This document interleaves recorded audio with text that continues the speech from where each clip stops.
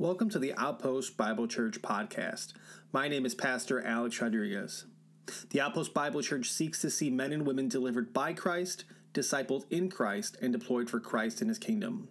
Our values are to be Christ-centered, gospel-driven, scripturally grounded, prayerfully dependent, and mission-focused.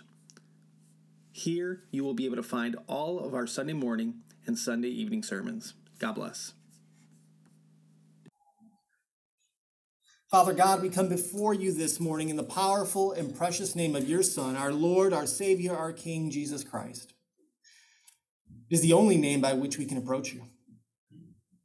And this morning, Lord, we ask that you would grab hold of our hearts and that you would incline our hearts, Lord, to you.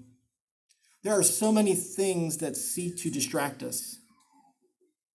There's so many, perhaps, things we have to do, difficult situations in our week.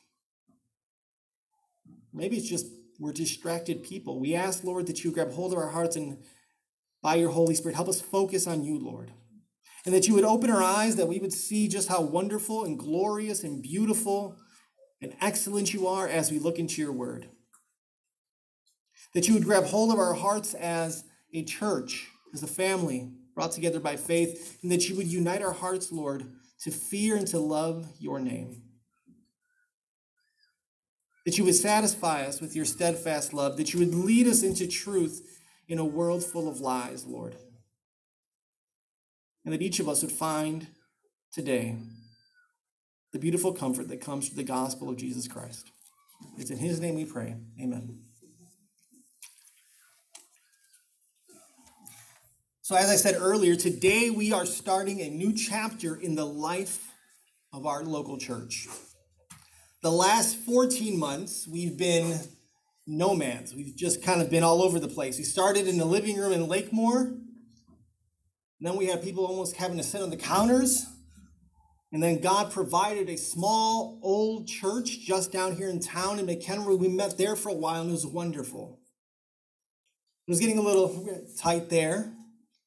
We didn't know what we were going to do, and God, in his kindness, allowed another local church in Cary to use their facilities, and we started meeting there in the afternoons. We've been a church on the move, kind of like the Israelites. We've just been all around the wilderness, waiting for the Lord to provide us that promised land, that place where we can settle down. Because we haven't had our own place in that regard. We haven't had a fixed community that we could reach with the gospel. Is it Lakemore? Is it McHenry? Is it Cary? Is it somewhere else we haven't thought of? But today that changes. Today, our first service in our permanent home, God has given us a community that with assurance we can say we are called to reach with the gospel. We can put roots down. When you walked in, there was a banner up there, and that banner said, Christ is Lord of McHenry. Because Christ is Lord over all the earth.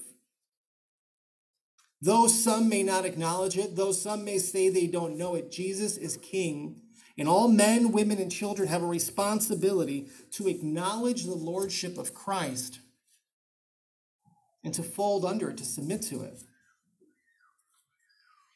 So as we prayed and as the leadership discussed, how do we begin our time here? We could have continued in our series in Luke. And we thought about, on the heels of the Reformation that just happened on Sunday, on doing a series, a message on the five solas. But more and more, my heart was burdened that if it's our first service here in our permanent home, then the church should be founded on the proclamation of the gospel of the Lord Jesus Christ. Church, the gospel is central to Christianity. Without the gospel, there is no Christianity. If you get the gospel wrong, it doesn't matter what else you get right. It doesn't matter if you hold a biblical position on sexuality. It doesn't matter if you hold a biblical position on abortion, a biblical position on family, a biblical position on government. It doesn't matter if you love reading the Bible, studying theology, attending church, listening to worship music. None of that matters if you get the gospel wrong. And the reason I say that is because none of those things can actually save you. It's the gospel alone that can bring you out of darkness and into his marvelous light. It's the gospel alone that can make a sinner into a saint. It's the gospel alone that can give the hopeless hope. It's the gospel alone that justifies the guilty. It's the gospel alone that can give freedom. It's the gospel alone that gives sight to the spiritually blind. It's the gospel alone that can take a person who is spiritually dead and give them spiritually life. It's the gospel alone that can give you a new heart and make you a new creation. It's the gospel alone that could erase all your record of wrongdoing and your failures. Because it is the gospel alone that is the power of God to save. So this morning, I'm going to state a summary statement of what the gospel is, and then we're going to start peeling back the layers to unpack it. And I just want to say this, I don't want you to hear me preach the gospel this morning and think, well, if I can't preach it like that, I can't share the gospel. There's a variety of ways to share the gospel. There's the 30 seconds, Jesus died for your sins, believe in him. There's a 2-minute, this will not be a 2-minute. But we're going to unpack the gospel because I want to make sure that we are absolutely clear on this message because it's the most important message that humanity could ever hear. So if we were going to define the gospel at the Outpost, the gospel is this. The gospel is the good news that God, by his grace and for his glory, saves sinners through the perfect life, substitutionary death, and resurrection of the Lord Jesus Christ. For those who take notes, I'll repeat it. The gospel is the good news that God, by his grace and for his glory, saves sinners through the perfect life, substitutionary death, and resurrection of the Lord Jesus Christ. That would be the definition. But that definition is pregnant with meaning. And so as we look at the gospel, as we think about it all, one of the most important things we have to know are some things about God. Because foundationally, this is the gospel of God. It is the gospel that has come from God. It is the gospel that brings us back to God. And so we must know certain things about him. From the very first book of the Bible, Genesis 1:1, to the last book of the Bible, what we are told is that God is the creator and the ruler of all things. Genesis 1:1, in the beginning, God made the heavens and the earth. He made it. And Revelation 4:11 tells us, worthy are you, our Lord and our God, to receive glory and honor and power, for you created all things. And because of your will, they existed and were created. Winter will be here soon. Every snowflake fashioned by the hand of God. The Grand Canyon, for those who have been there, fashioned by the hand of God. The rose that springs up in the desert and blooms for a short moment and nobody sees and withers in the heat, fashioned by God. All things are made for God. The Milky Way, the galaxies, the parts of space that we'll never ever discover and see, all created by God because he is the creator. And what that means for you, and what that means for me, what that means for society, is that the world did not come into existence because there was some mixture of dust and space gas that surrounded the sun, and somehow it was this easy bake oven that created humanity. That's not it. You and I are not cosmic accidents. Chaos doesn't produce order. You're not grown-up germs. Curious George is not a descendant of yours. You were created by God distinctly. He is the creator. We are creations. And because he made it all, it stands to reason that he rules over it all. It belongs to him. He is the creator, he is the ruler, and he is a good and loving ruler.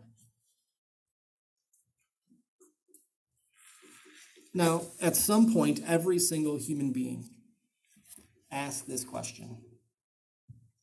why am I here? Why do I exist?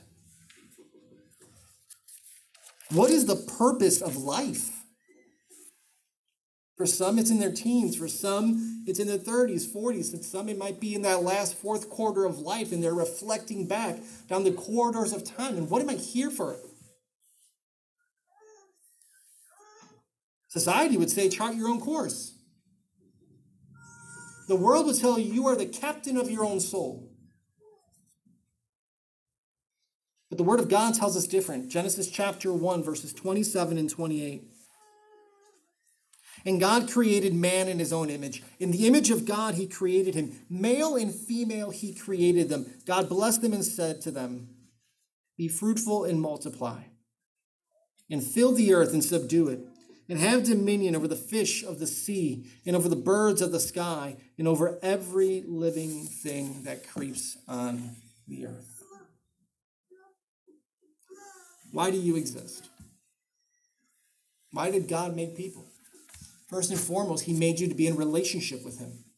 Being made in his image means you can truly relate to God. You can be in relationship with God. It's what you were created for. Nothing else bears the image of God the way we do.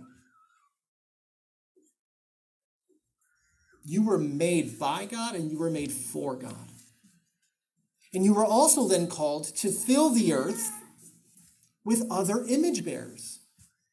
The earth originally, humanity originally, was supposed to be this ever-growing people that are in perfect relationship, knowing, loving, and serving the God who made them. God also gave us a mission to steward, to have responsibility over all that he had made.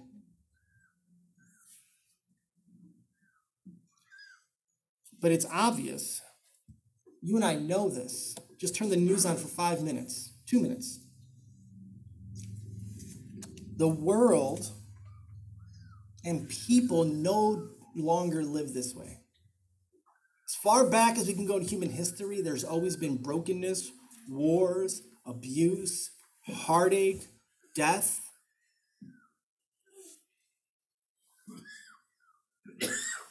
Humanity has chosen to not live according to God's design. The question is why? And we actually saw it this morning in the kids' message. All that is wrong in the world goes back to one terrible, horrible choice that was made by our first parents, Adam and Eve. God told them in Genesis chapter 2, verses 16 and 17, it's all yours except for this one tree. Don't eat from it. You can call it the tree of testing, the tree of obedience. Do you trust me enough to not eat from this tree? Genesis 3, we read during the previous message for the children, they ate from it. Instantly their eyes were opened, sin entered the world. Why? Because humanity, Adam and Eve did not want God as their ruler. Adam and Eve did not want God ruling over them, telling them what they can and can't do. No, we want to be on equal footing as God. We want to have the same knowledge of good and evil as God. It's not enough to have a perfect God over us. We have to be his equal. And if we were to look at society, if we were to look at the world we live in, that is what it is. Men and women consistently trying to be gods themselves. How dare you tell me what I can and can't do? I'm the God of my own world. But when you have a whole world competing, saying they're God, there's definitely going to be conflict. Listen to what Isaiah chapter 64, verse 6 says. For all of us have become like one who is unclean, and all our righteous deeds are like filthy garments. And all of us wither like a leaf, and our iniquities like the wind carry us away. You're not immune. I'm not immune. No one's immune. All of us are unclean in God's sight. All of us have a deep, deep stain on our soul, the stain of sin. It's funny, if you were to ask most people, do you think humanity is good or do you think humanity is bad? Well, I think people say, I think people are pretty good. We just make some bad choices. Again, by whose standard?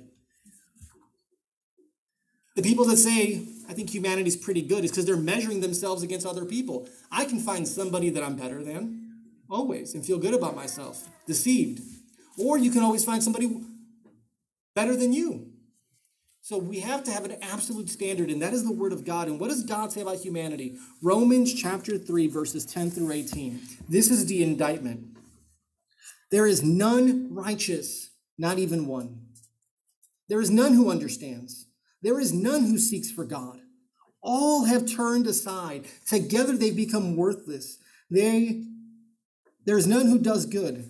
There is not even one. Their throat is an open tomb. With their tongues they keep deceiving. The poison of asps is under their lips, whose mouth is full of cursing and bitterness. Their feet are swift to shed blood. Destruction and misery are in their paths, and the path of peace they have not known. There is no fear of God before their eyes.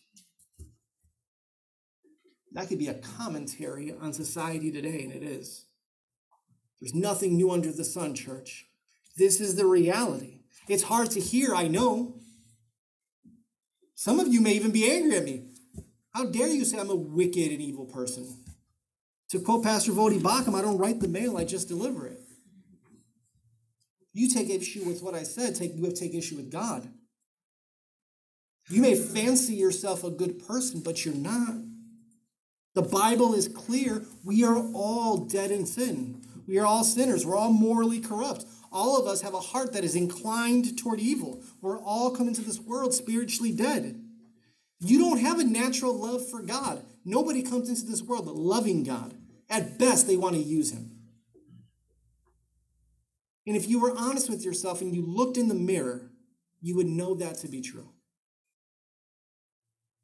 You may do good things, but even your best acts are corrupt because they're self-seeking. Now, here's a great thought experiment for those perhaps who are like, I don't know, I think I'm all right. Invite 100 of your closest friends and family. Invite them to a theater, nice IMAX. Let's get it in 4K. Whatever's the best one out there. And let's project on this movie screen everything that you think, say, do, and desire for the last week. And then afterwards, let's have a meet and greet. You're going to go hide because you know what's in your heart. I'm going to go hide. That's just for the last 7 days. I'd be done after the first 24 hours, to be honest. Because inherently humanity is not good. We're sinful.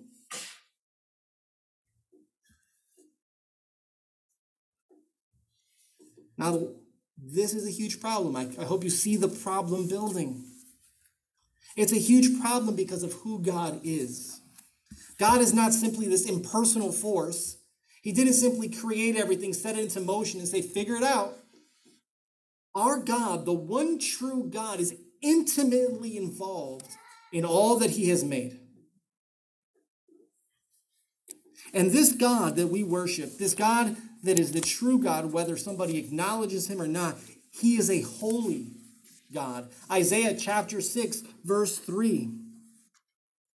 Listen to what the angels sing in heaven. Holy, holy, holy is Yahweh of hosts. The whole earth is full of his glory. That's the soundtrack in heaven. Holy, holy, holy. Habakkuk chapter 1, verse 13, speaking of the Lord. Your eyes are too pure to see evil.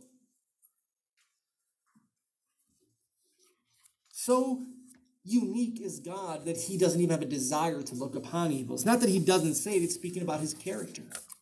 He so despises that he would rather not even look upon it. Or Psalm 5, verse 4.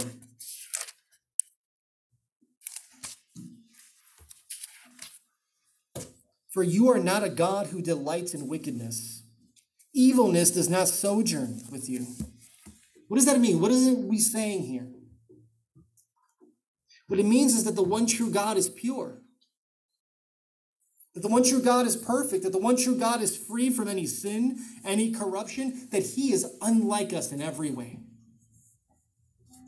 Do you realize holiness, that kind of holiness, is something that we actually can't fully understand? Because of our sin, we can't even understand perfect purity. But not only is God holy, he is also righteous. Listen to Psalm 11, verse 7. For Yahweh is righteous. He loves righteousness. The upright will behold his face. Or Deuteronomy chapter 32, verse 4. The rock, his work is perfect, for all his ways are just. A God of faithfulness without injustice, righteous and upright is he. Do you realize why that is good news? God will always act in a way that is right and fitting with who he is and his perfections. If God was amoral or if God was immoral, sin actually wouldn't be a problem to God. But he's holy. He's righteous. So sin is an issue. And so now the question is coming together. There's a God who made us. He made us to be in relationship with him. He said that we should be in obedience to him. We said, no, I'm not going to have it. I'm going to rebel against you. I'm going to do me. God's like, well, that's a problem because I'm holy and I'm righteous. So how does God deal with our sinful rebellion? This is the dilemma.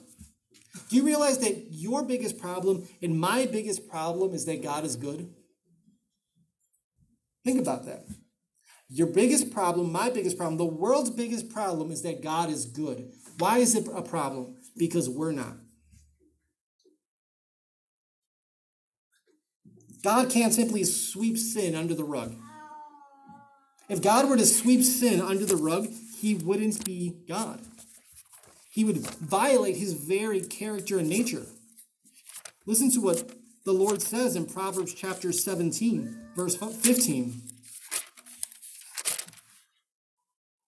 He who justifies the wicked and he who condemns the righteous, both of them alike are an abomination to Yahweh. So if people who turn their eye to what is wrong are an abomination to God, why would we think God can simply say, you know what? It's going to sweep it under the rug. We're good. I'm just going to forgive you. There's no consequence. I can just forgive. That's what society says. Why can't God just forgive? Because if he did, he wouldn't be holy.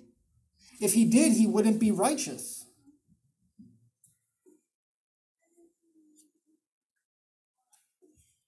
God cannot allow sinful rebellion to just keep going on and on and on forever. That's why he told Adam, if you do this thing, there's a consequence, death. One of the things that burdens my heart the older I get is how little people actually think about the fact that they have a soul that'll last forever.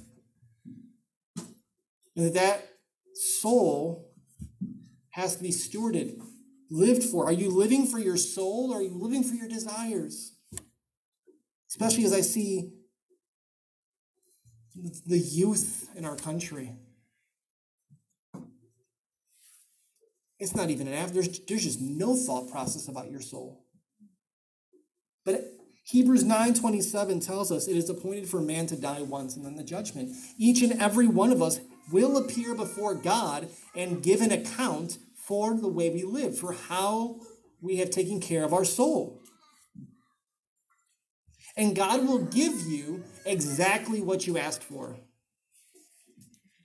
If you chose in this life to live apart from the Lord, if you chose in this life to live for yourself and in rebellion to God, then he's going to give you exactly that. He's going to give you total separation from his grace, his mercy, his love, and his goodness for all eternity. He will give you the desires of your heart. He will give them to you in hell. It will be a place of weeping, of gnashing of teeth. We tend to think about the fire and all that stuff. And is it literal fire? Is it not? Is it just symbolic? I don't know, but the fire isn't what scares me. What scares me is that it is a place that there is not a drop of love. It is a place of pure, unfiltered judgment, righteousness. It is God's perfect wrath.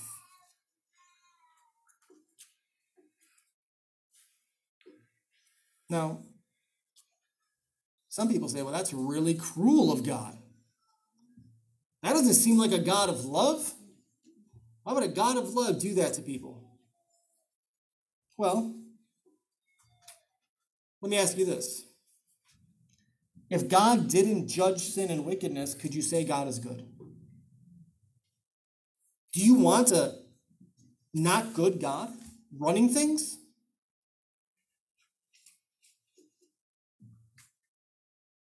It's not cruel. It makes perfect sense.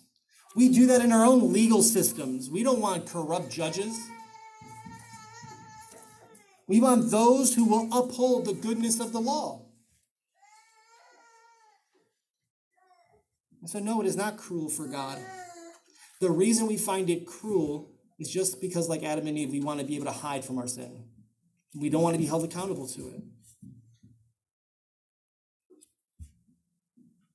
You realize God would be good if he stopped right there. If that was the end of the story, God would be good. But it is not the end of the story. Because God is not simply holy. God is not simply just. God is also gracious, merciful, and loving. And in God's abundant, extravagant love, he responds to the plight of man. He sends his Son into the world, the Lord Jesus Christ, to take upon flesh, being truly God and truly man, to solve our greatest problem that we couldn't fix. And God does it out of love. God didn't do it out of duty. God sent Christ out of love. John 3:16, the verse we all know.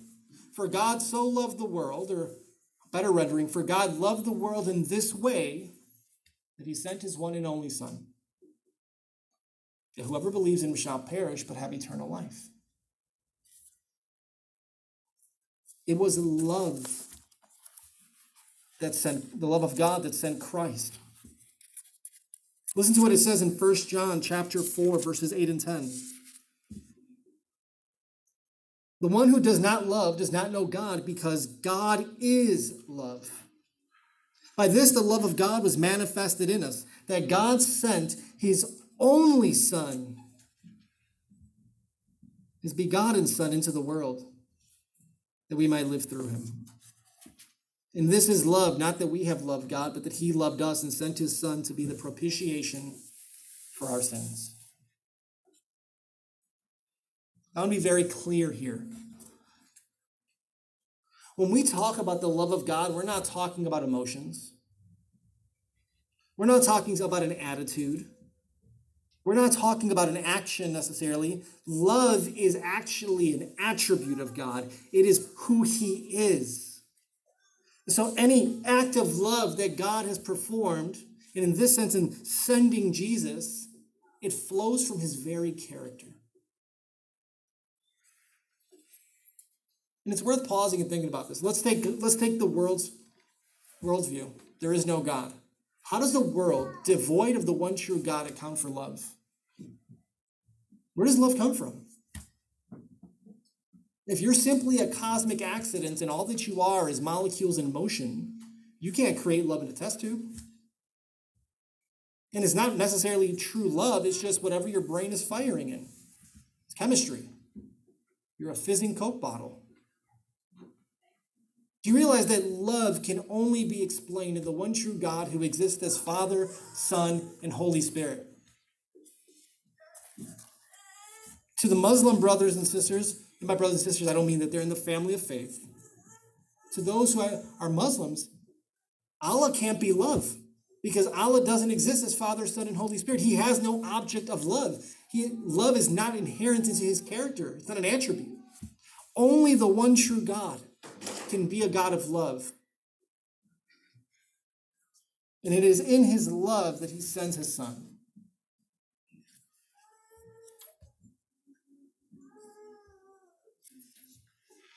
When he sends Jesus, It's the story we all know. You know, the problem with familiar stories, familiar truths, is we end up not prizing them the way we should. I think marriage is a great example. You get used to, I got married on this day, and we notice, some wives would probably say, husbands, right? Don't make as big a deal of the anniversary. We get used to things. We stop prizing the beauty, the importance, the power of it.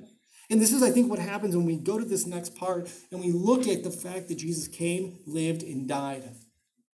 We've grown so accustomed to hearing it, we cease to be amazed by it.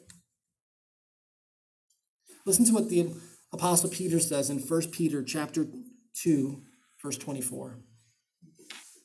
Speaking of our Lord, who himself bore our sins in his body on the tree, so that having died to sin, we might live to righteousness. By his wounds, you were healed.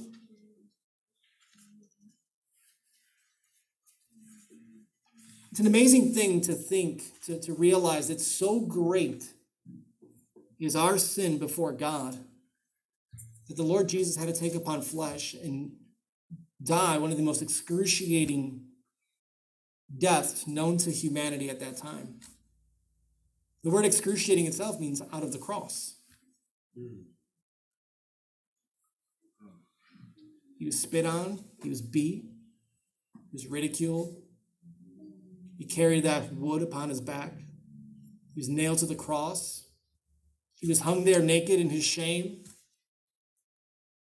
It was suffering that none of us could truly imagine. But that's not the worst part of it. And I want us to be clear here.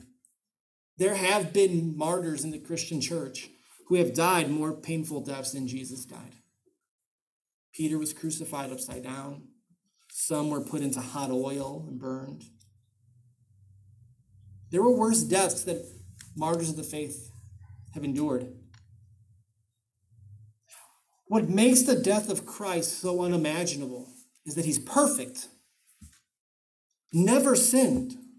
He has never had anything but a perfect relationship with his Father in heaven, perfect love. But as he hangs on the cross, the perfect one, the spotless Lamb of God, endures the full righteous wrath of God the Father. Jesus endures the judgment of the holy and righteous one. Jesus satisfies the righteous requirement of God's justice. Jesus suffered the wrath of God for you and for me. Think about this. You would spend all eternity paying this price, and somehow Jesus drinks that cup of wrath for all who believe in him in 3 hours. And in that darkest moment in his humanity, he cries out, he says, my God, why have you forsaken me? The one that he's only had a perfect relationship of love. At that moment, because he bears our sin, the Father says, I can't even look at you. Could you imagine saying that to one of your children? And Jesus did it willingly. Jesus wasn't forced to do this. He did it for the joy that was set before him. He did it to redeem a people for himself. The Father sent, the Son accepts, the Son does it joyfully because those who would believe in him, can you believe this part? We are his inheritance. We are the prize given to Jesus for his act of redemption. But in that moment, the sky goes dark and heaven is silent. The innocent one is treated as a criminal so that all who trust in him can be brought back into a relationship with their Creator. Your sin is placed on Jesus so that when the Father looks at him, your sin is viewed as being his sin. Listen to how the Apostle Paul says this in 2 Corinthians 5:21. He made him who knew no sin to be sin on our behalf, so that we might become the righteousness of God in him. I forgot who said it, but it says the Son of God became a son of man so that the sons of men could become sons of God. He switched places. It would be like somebody utterly destitute switching bank accounts with Jeff Bezos. They didn't earn it, but those are switched, and so the richness of one is given to the poorness, of the poverty of the other, and the poverty of the one is given to the richness of this one. This is why it says in Ephesians chapter 1, verse 3, that every spiritual blessing in the heavenly places has been given to us. Because by faith in Christ, his perfect righteousness is credited to our account because our sin was imputed to him. And then he dies. He really dies. Jesus really experienced death, that thing that all of us will experience one day, that thing that keeps some of us up at night, the thing that our society tries to avoid at every turn. We fear aging, not because we fear becoming less attractive, but because we fear death. Jesus went through that thing. He really died. He's lowered from the cross. He's wrapped. He's put in a tomb. And it's sealed.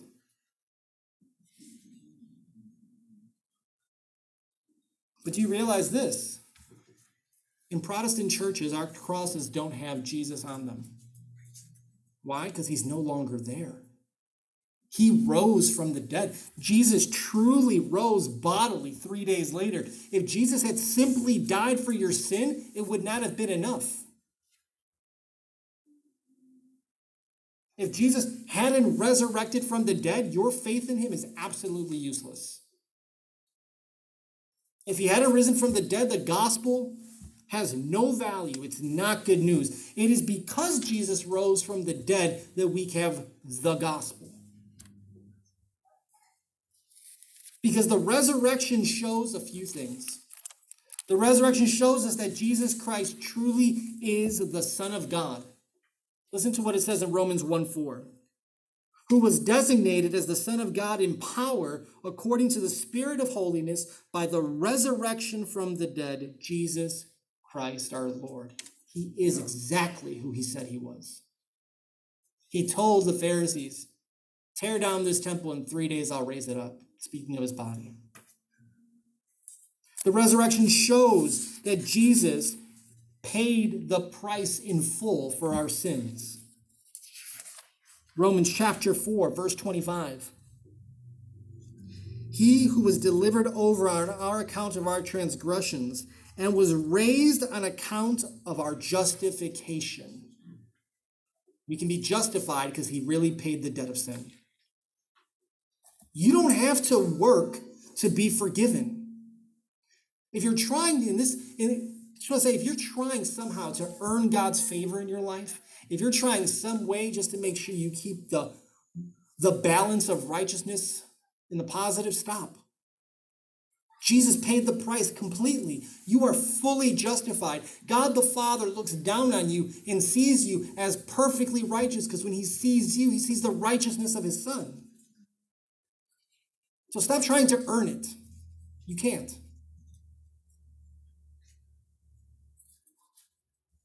When Jesus was raised from the dead, it proves that his death was sufficient to pay the debt of sin. It also shows that he defeated the power of sin and death. You could put it this way, Jesus put death to death.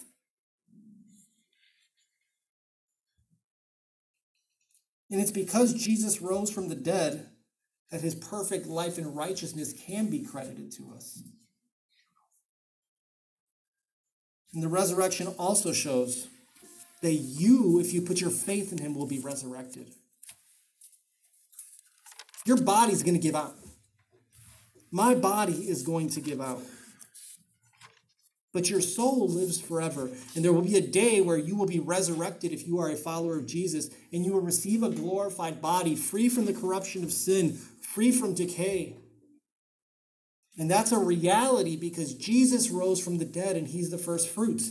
John chapter 11, verse 25.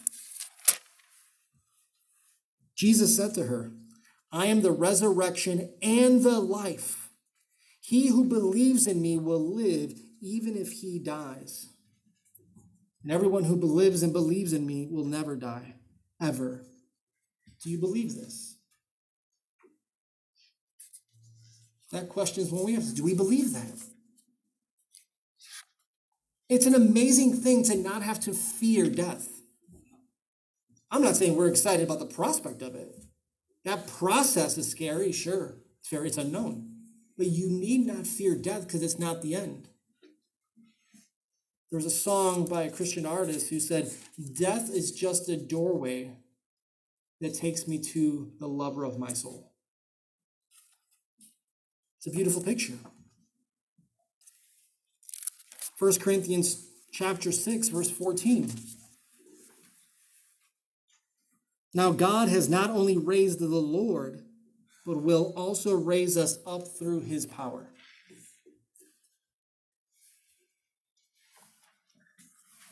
I often think of my grandfather. He died when I was 10 years old.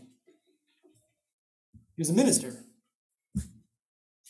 I don't know about the nature of his faith. I don't remember much. I just remember him talking Spanish all the time and taking me to the Moody Bible bookstore back in the day. But because of the resurrection, I can say, if he's truly a follower of Jesus, I'm going to see him one day. I'm going to see my grandpa again. It's astounding. My other grandfather was also a professing believer. And if he's in Christ, I'm going to see him again one day.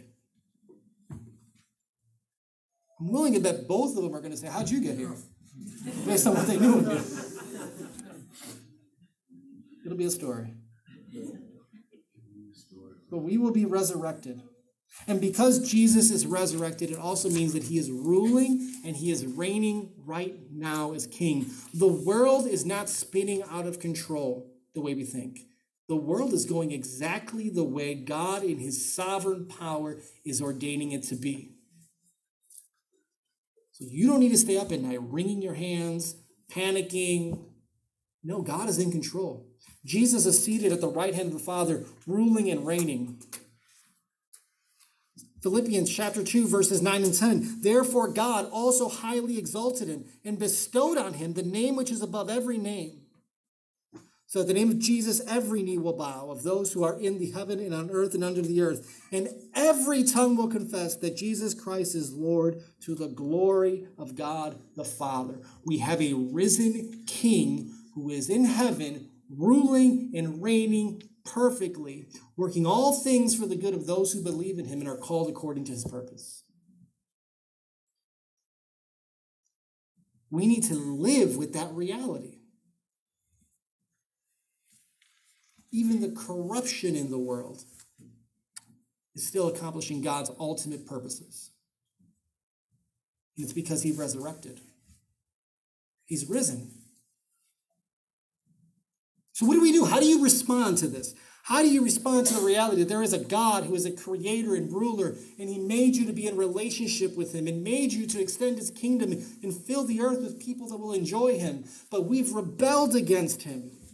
And sin has now entered the world, and God has to maintain his holiness and his justice. He has to condemn sin. But in his love, he sends his son to take our place, to live a perfect life, to die a substitutionary death, to rise from the dead 3 days later so that he's ruling and reigning, and he offers eternal life. What do we do with this? Everybody responds to that one way or the other. There's only real two ways to live. Way number one is what so many people choose. I'm still going to reject him as my God and creator. I'm still going to live for my own desires. I'm still going to remain in my brokenness and in my rebellious, sinful ways. I'm still going to just face death and judgment head on because I think I'm strong enough to take it. My works are good enough. Or I'm just going to deny reality and say none of this is true. That's an option. That's an option some of you maybe in this room are choosing. But the other option is to choose the path that God has laid out, the path that God has made available, the narrow path. It is to acknowledge and submit to Jesus as ruler, as Lord, as Savior. It's to rely on his perfect life, his substitutionary death, his resurrection as the only means by which to be forgiven and declared righteous, to receive the new life that God offers, to receive the perfect love that he gives, to no longer face eternal judgment. There's no middle ground. There's no neutrality here. There's only two paths, and you're on one of them. And you can always turn from the one path onto the other. Now, if you're on the path called self, you don't got to do anything. Just keep marching. That's what you want, keep marching. Just keep living for you. It's not going to end up where you think. But if you choose to live on the path and choose the path that God gave you and live for that, then the first step you have to do is you have to repent. You have to truly recognize, confess that what Jesus has said about you is true, that you are a sinner. And you have to turn away from all the sin that you hold dear. You have to turn away from sin and turn to Christ. Beautiful picture that is found in Psalm 51. King David, in the midst of grotesque sin in his life, says in verses 3 and 4, "For I know my transgression, and my sin is ever before me. Against you, you only have I sinned and done what is evil in your sight." You have to be devastated. You have to hate and turn from it. There has to be a genuine recognition, but there also has to be a sorrow, a shame, a hatred of your sin. You know, we live in a time where people in the church will acknowledge their sin.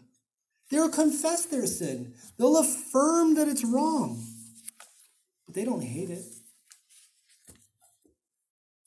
They won't give it up.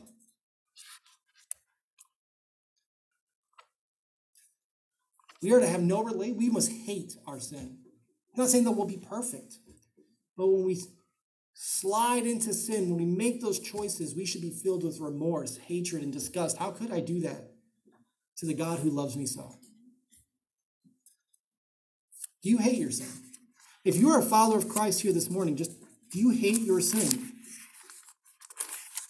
Are you willing to put your sin to death, or are you just trying to hush it up a little bit and keep it in the corner and hope nobody notices? We must genuinely hate our sin. The Apostle Paul in Romans 7, listen to this verse 15. For what I am working out, I do not understand. For I am not practicing what I would like to do, but I'm doing the very thing that I hate. Verse 24. A wretched man that I am, who will deliver me from this body of death? So we must acknowledge our sin. We must mourn our sin. We must hate our sin, but it's still not enough. There has to be a decisive decision, turning away. 1 Thessalonians chapter 1, verses 9 and 10. For they themselves report about us what kind of an entrance we had with you, and how you turned to God from idols to serve the living and true God, and to wait from his Son from heaven, whom he raised from the dead, Jesus, who rescues us from the wrath to come. What is your relationship with sin? Are you putting it to death? Are you hating it? Are you breaking from it? Jesus says you can't serve God and money. You can't serve sin and God. You can't.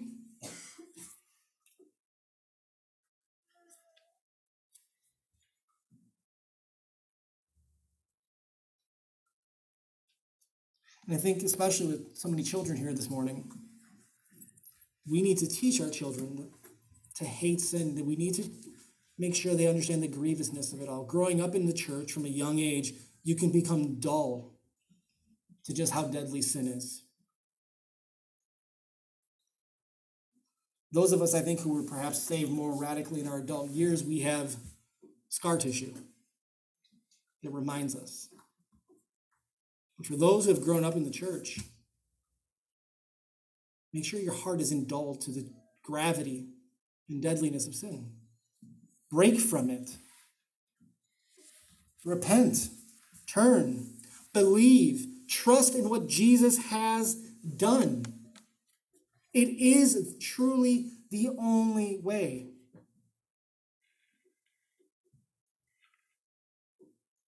Because when you give your life to Christ, it'll change. I think everybody in here who's a follower of Jesus can say, I'm not who I should be. I'm definitely not who I was. And God tells us in his word that he who began a good work in you will bring it to completion at the day of Christ Jesus. God will not stop sanctifying you. God is more committed to shaping you into the image of his son than you are. He will not fail you. But you must trust in Christ. He has told us that he doesn't say you will be a new creation. He says that you are. It's a reality. It's not a promise of what's to come. It's the reality of who you are here and now. Listen to it. Be encouraged by it. 2 Corinthians 5:17. Therefore, if anyone is in Christ, he is a new creation. The old things have passed away, behold, the new things have come. You are not marked by your past failures. You are not marked by your past sins. You don't need to keep looking back thinking, am I still that person? Am I still that? No, that person was put to death. You have been made new. It wasn't a remodel. It was a teardown. You are a completely new creation in Christ Jesus. Do not allow the devil to whisper in your ear and say you are still defined about who you were apart from Christ. You are a new creation in him. That is the promise for all who turn from their sin and trust in Jesus' perfect life, substitutionary death, and resurrection. And he wants you to be assured of that. He gives assurance. There will be moments of doubt in the Christian life, but we don't base our assurance of our salvation on our performance. We base the assurance of our salvation on what Jesus Christ has done. You are not saved by the size of your faith. You're saved by the object of your faith. The Apostle John knows that we have a tendency to doubt. So he says in 1 John chapter 5, verse 13, these things I've written to you who believe in the name of the Son of God, so that you may know that you have eternal life. Do a self-examination, though. The Apostle Paul tells us to examine our hearts. So do that self-examination. Don't deceive yourself thinking simply because I know about God that I know God. More importantly, are you known by God? Have you trusted in Jesus? Is he precious to you? Do you treasure him? I don't care for you to believe facts alone. Simply believing the right facts will still damn you. But loving Jesus, seeing him as precious, clinging to him, having him be that pearl of great price, that treasure in the field, the one from whom you will forsake all and cleave to him. That is what we want. Faith, the acronym I learned a long time ago, faith can simply be said, forsaking all, I trust him. Is he everything to you? If you were offered all the riches in the world, all the power and prestige in the world, perfect health, long life, maintaining an appearance of youth, but you don't have Christ, would you take the deal? And far too many would say yes.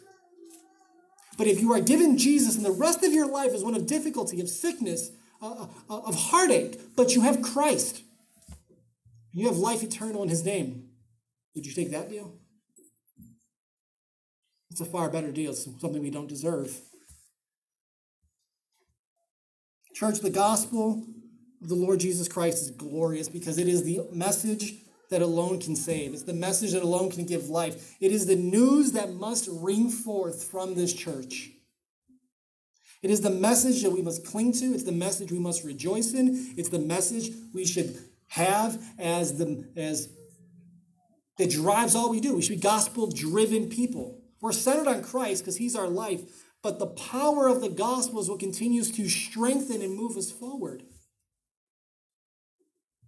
And the gospel is not simply good news because you're forgiven, though that's wonderful. The gospel is not simply good news because you'll live eternally in a glorified body, though that is wonderful.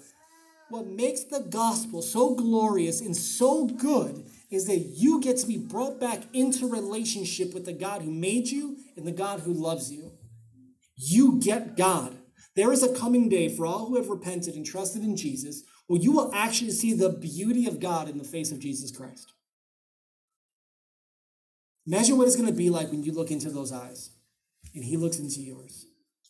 And he welcomes you into his kingdom. And in those eyes, you will understand the love of God in a way that language cannot grasp.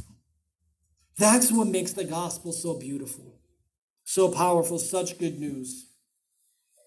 We will sing of the gospel for all eternity. And in this life, we should aim to be ever growing deeper in the study and in the love of the gospel and in what God has done for us through his Son. So if there's anybody here this morning who is truly not a follower of Jesus, I beg you to turn away from your sin. I beg you to turn by faith to Christ. I beg you to repent and believe the message of the gospel. Today is the salvation. Do not harden your heart. Do not delay this decision thinking I'll do that later on. Tomorrow is not guaranteed. You in your heart of hearts know the gospel to be true. Quit suppressing the truth in your unrighteousness. Quit trying to wash out the stain of sin by your good works. You're just making a bigger mess. Come to the blood of Christ that will make you whiter than snow. Turn from your sin here and now. Turn to Christ. Be forgiven and receive God's perfect, glorious love. And begin the life of longing for the day when you will be reunited face to face with your Redeemer. Let's pray. Father God, we come before you now in the name of your Son, who is our hope and our righteousness. We come before you now, Lord, thanking you that you are not simply a holy God and a righteous God, but that you are a God full of grace, mercy, and love. We recognize that you owed us nothing but judgment, but that you desired to showcase who you are. We thank you, Lord, that you have sent your Son to take upon flesh, to live a perfect life, and to resurrect for the penalty of sin. We thank you, Lord Jesus, that you are ruling and reigning now, that our lives are not out of your control. We thank you that it was for the joy set before you and your abundant love that you came down, Lord Jesus. And we ask that you would, by your Holy Spirit, help us not be so dull-hearted in the faith. We repent that so often the gospel is a checkbox. Yeah, we did that. But you, Lord Jesus, are maybe a moment of our day, but you're not our life. Help us be Christ-centered, gospel-driven men and women. Help this church be truly an outpost for the glorious gospel of the Lord Jesus Christ. And Father, we pray that you would draw people to yourself here and now, Lord. If anybody who is hearing my voice is not a follower of Jesus, Lord, we pray here and now, break through the stony heart, break through the pride, break through the stubbornness, show them truly that they are lost and destitute without you, grieve them for their sin, create in them a desire for the forgiveness and the relationship that you offer, and give them the gift of faith that they would repent and believe in you. And may we celebrate with them.